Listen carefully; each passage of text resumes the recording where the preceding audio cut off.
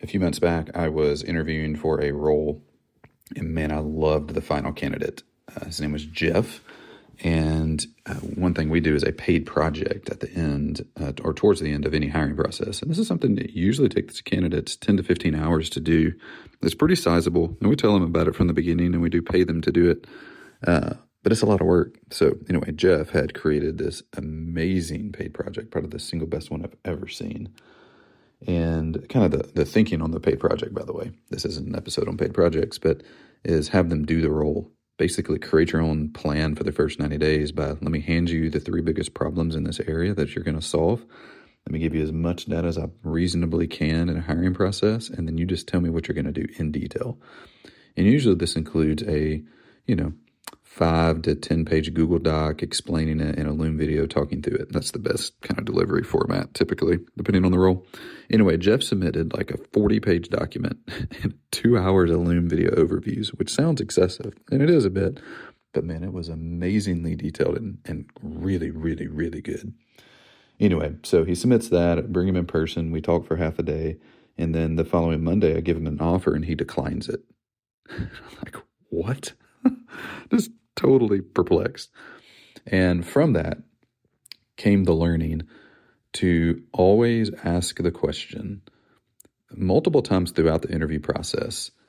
If I were to give you an offer, is there anything preventing you from accepting it? Ask that question and surface objections ahead of time. Like Jeff wound up not taking the offer, not because he had a better one, but because he decided to stay at the job he was at because it was easy and he could continue to do his side business stuff while there.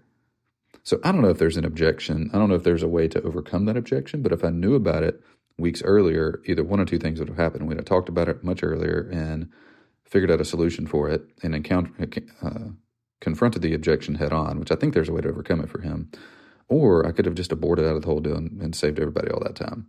So learning takeaway from one of my, probably the one candidate I can think of that's ever come through any of the hirings I've done that I'm like truly, legitimately disappointed he didn't.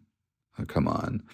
I mean, in retrospect, I can put a positive spin on it. Like, man, we saved a bunch of time and him coming on and quitting. But I don't know. I think if I would have had the wisdom to ask that question ahead of time, we could have overcome it. So, arrow to keep in your quiver when you're interviewing is ask them, not in the very beginning, but as you progress in the interview process and get to, a long-form interview, an in-person, a paid project, is, hey, right now, as you know, are there any top concerns? Is there anything that would keep you from taking an offer that you're aware of right now? So that's one of my takeaways from one of my biggest misses in hiring. Hope it helps. Most coaches and consultants who have a resource that they give away online aren't leveraging their thank you page, also referred to as a confirmation page, the way they should. Your thank you page is actually an opportunity to generate additional traffic to your website if you do the right things to make it go viral. This month only, I'm giving away my viral thank you page playbook, which includes everything you need to make your thank you page become a viral traffic source to your website, resulting in a lot more leads for you. You can grab it for free this month only at growthtools.com/free. Again, that's growthtools.com/free.